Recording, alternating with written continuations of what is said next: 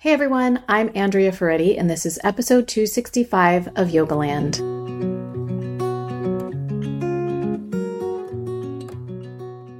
I've gotten so much great feedback on the meditations from last week, and I'm really so pleased that they are helpful to you. This week, the focus of the meditations is self-compassion. And if you've ever meditated with me before, you know this is one of my favorite topics. A lot of the research was spearheaded by a professor named Kristin Neff, and I'm rerunning an episode from a few years ago today about the amazing benefits of self-compassion based on her work. So please give this one a listen. It sets the stage for the other two meditations that are coming this week. Okay, enjoy it. So today I wanted to talk about the practice and the importance of self-compassion and some of the research that's been done about it. I am most familiar with compassion and the teachings around it from the Buddhist tradition. It also appears in the Yoga Sutra. It's the Sanskrit word for it is karuna. And I was really excited a few months ago when I came across self-compassion in some Western psychology studies. I have always had a strong interest in psychology and positive psychology and Buddhist psychology. And it makes me really happy that these different modalities, including yoga wisdom, are becoming more and more interwoven and integrated. So I want to talk about my understanding of self-compassion and my thoughts on how to include it in your yoga practice and why it's so beneficial. I think a lot of you will relate to this. When I was growing up, it was always thought that the best thing you could do for your child was to nurture their self-esteem. You wanted to raise a child who had a high sense of regard for themselves, and you did this by validating and praising your child when he or she achieved things. So my parents did this for me, and yet I always found that my sense of self-esteem was not completely stable. You know, sometimes I felt like I had really high self-esteem and I felt good about myself, and sometimes I had really low self-esteem. And now I understand that what psychologists are thinking now is that this is the case because high self-esteem relies very much on the external validation of others. In fact, so much so that getting validation just from our parents isn't enough. We look for it from our teachers. Then later, as we grow, we look for it from our bosses. Then we look for it from our partners. We look for it from our friends. And as all of you out there who are listening to this podcast know, for many of us, it wasn't until we stepped on a yoga mat and a teacher told us to look inside that we realized there was another way to gain validation. The other thing about high self-esteem is that it can create what's called the better than average effect, which is the need to feel superior to others just to feel okay about oneself. And it can lead to narcissism, which I think we can all agree we don't need any more narcissism in our current society and culture. What's also interesting is that having quote unquote high self-esteem doesn't appear to have the benefits that psychologists used to think that it would. So Kristin Neff says that self-esteem does not appear to improve academic or job performance, to improve leadership skills, or to prevent children from smoking, drinking, taking drugs, and engaging in early sex. Bullies are as likely to have high self-esteem as others, and in fact, hassling other people and putting them down is one way that bullies feel good about themselves. People with high self-esteem are just as prejudiced, if not more so, than those who dislike themselves. They are also just as aggressive and engage in antisocial behavior like cheating as often as people with low self-esteem do. So that way of nurturing ourselves and our children and relating to ourselves seems to not exactly be panning out. Self-compassion, on the other hand, is sort of the new approach. So let's actually start with compassion as it's taught in the Buddhist teaching. I just think it's interesting to juxtapose them. Compassion in the Buddhist teaching is thought to be when you wish for another being to be free from suffering, regardless of how you feel about that person. So whether they are your best friend or someone who you don't really like a whole lot, it doesn't matter. You can empathize with them and wish them well.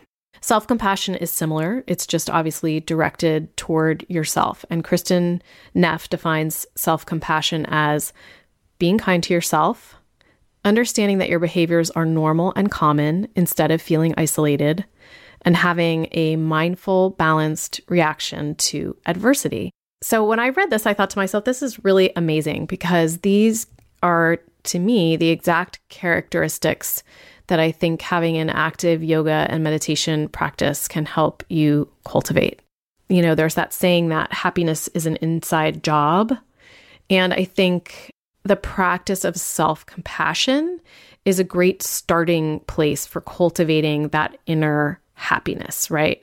So being kind to yourself, having perhaps some community in your yoga room or in your meditation group, knowing that your thoughts and your behaviors are normal instead of feeling isolated, and then learning to pause and have a neutral reaction while you're doing your yoga practice or your meditation practice to your thoughts and to your emotions, learning to pause.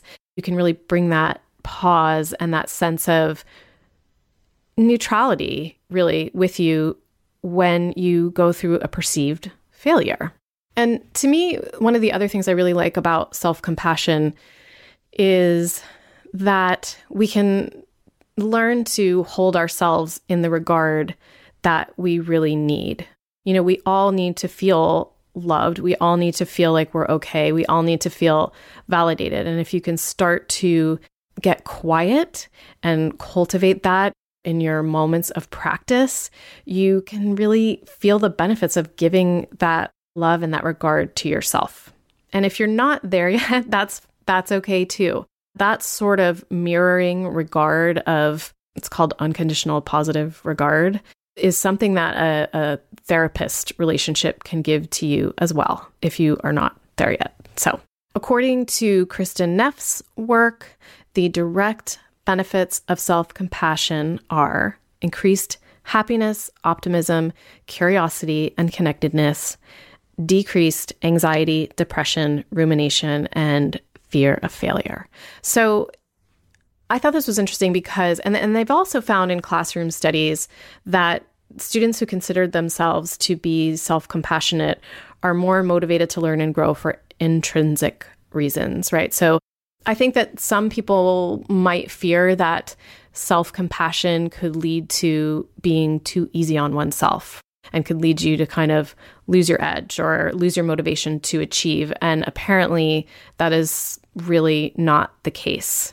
So when people who consider themselves to be self-compassionate fail, they are more able to admit mistakes, modify behaviors, and take on new challenges. So let's get to the practice. How can you practice self-compassion in your yoga and meditation practice and then in your life?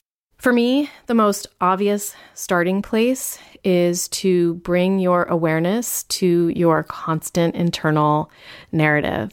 And if you have a consistent sitting meditation practice, you are already doing this and you're noticing already your monkey mind and just how much negative stuff your mind can produce in a short span of time.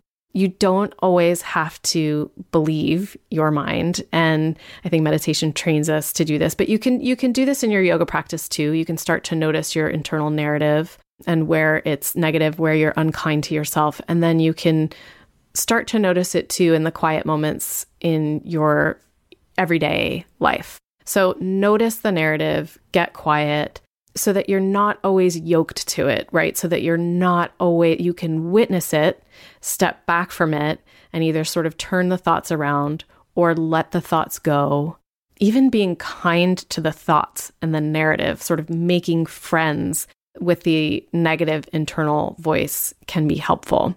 So there's kind of the mental piece, the awareness piece of being self-compassionate. And then if I'm really in a mode where I'm feeling hard on myself, like if I'm really impatient with my daughter and just feeling really sharp, I will also do some somatic acknowledgement in my body. So like telling myself to soften or telling myself to soften my throat, like a particular region where I hold a lot of tension, or like the front of my head, the prefrontal cortex, right? Where we're always thinking and where all of our cognitive functioning is.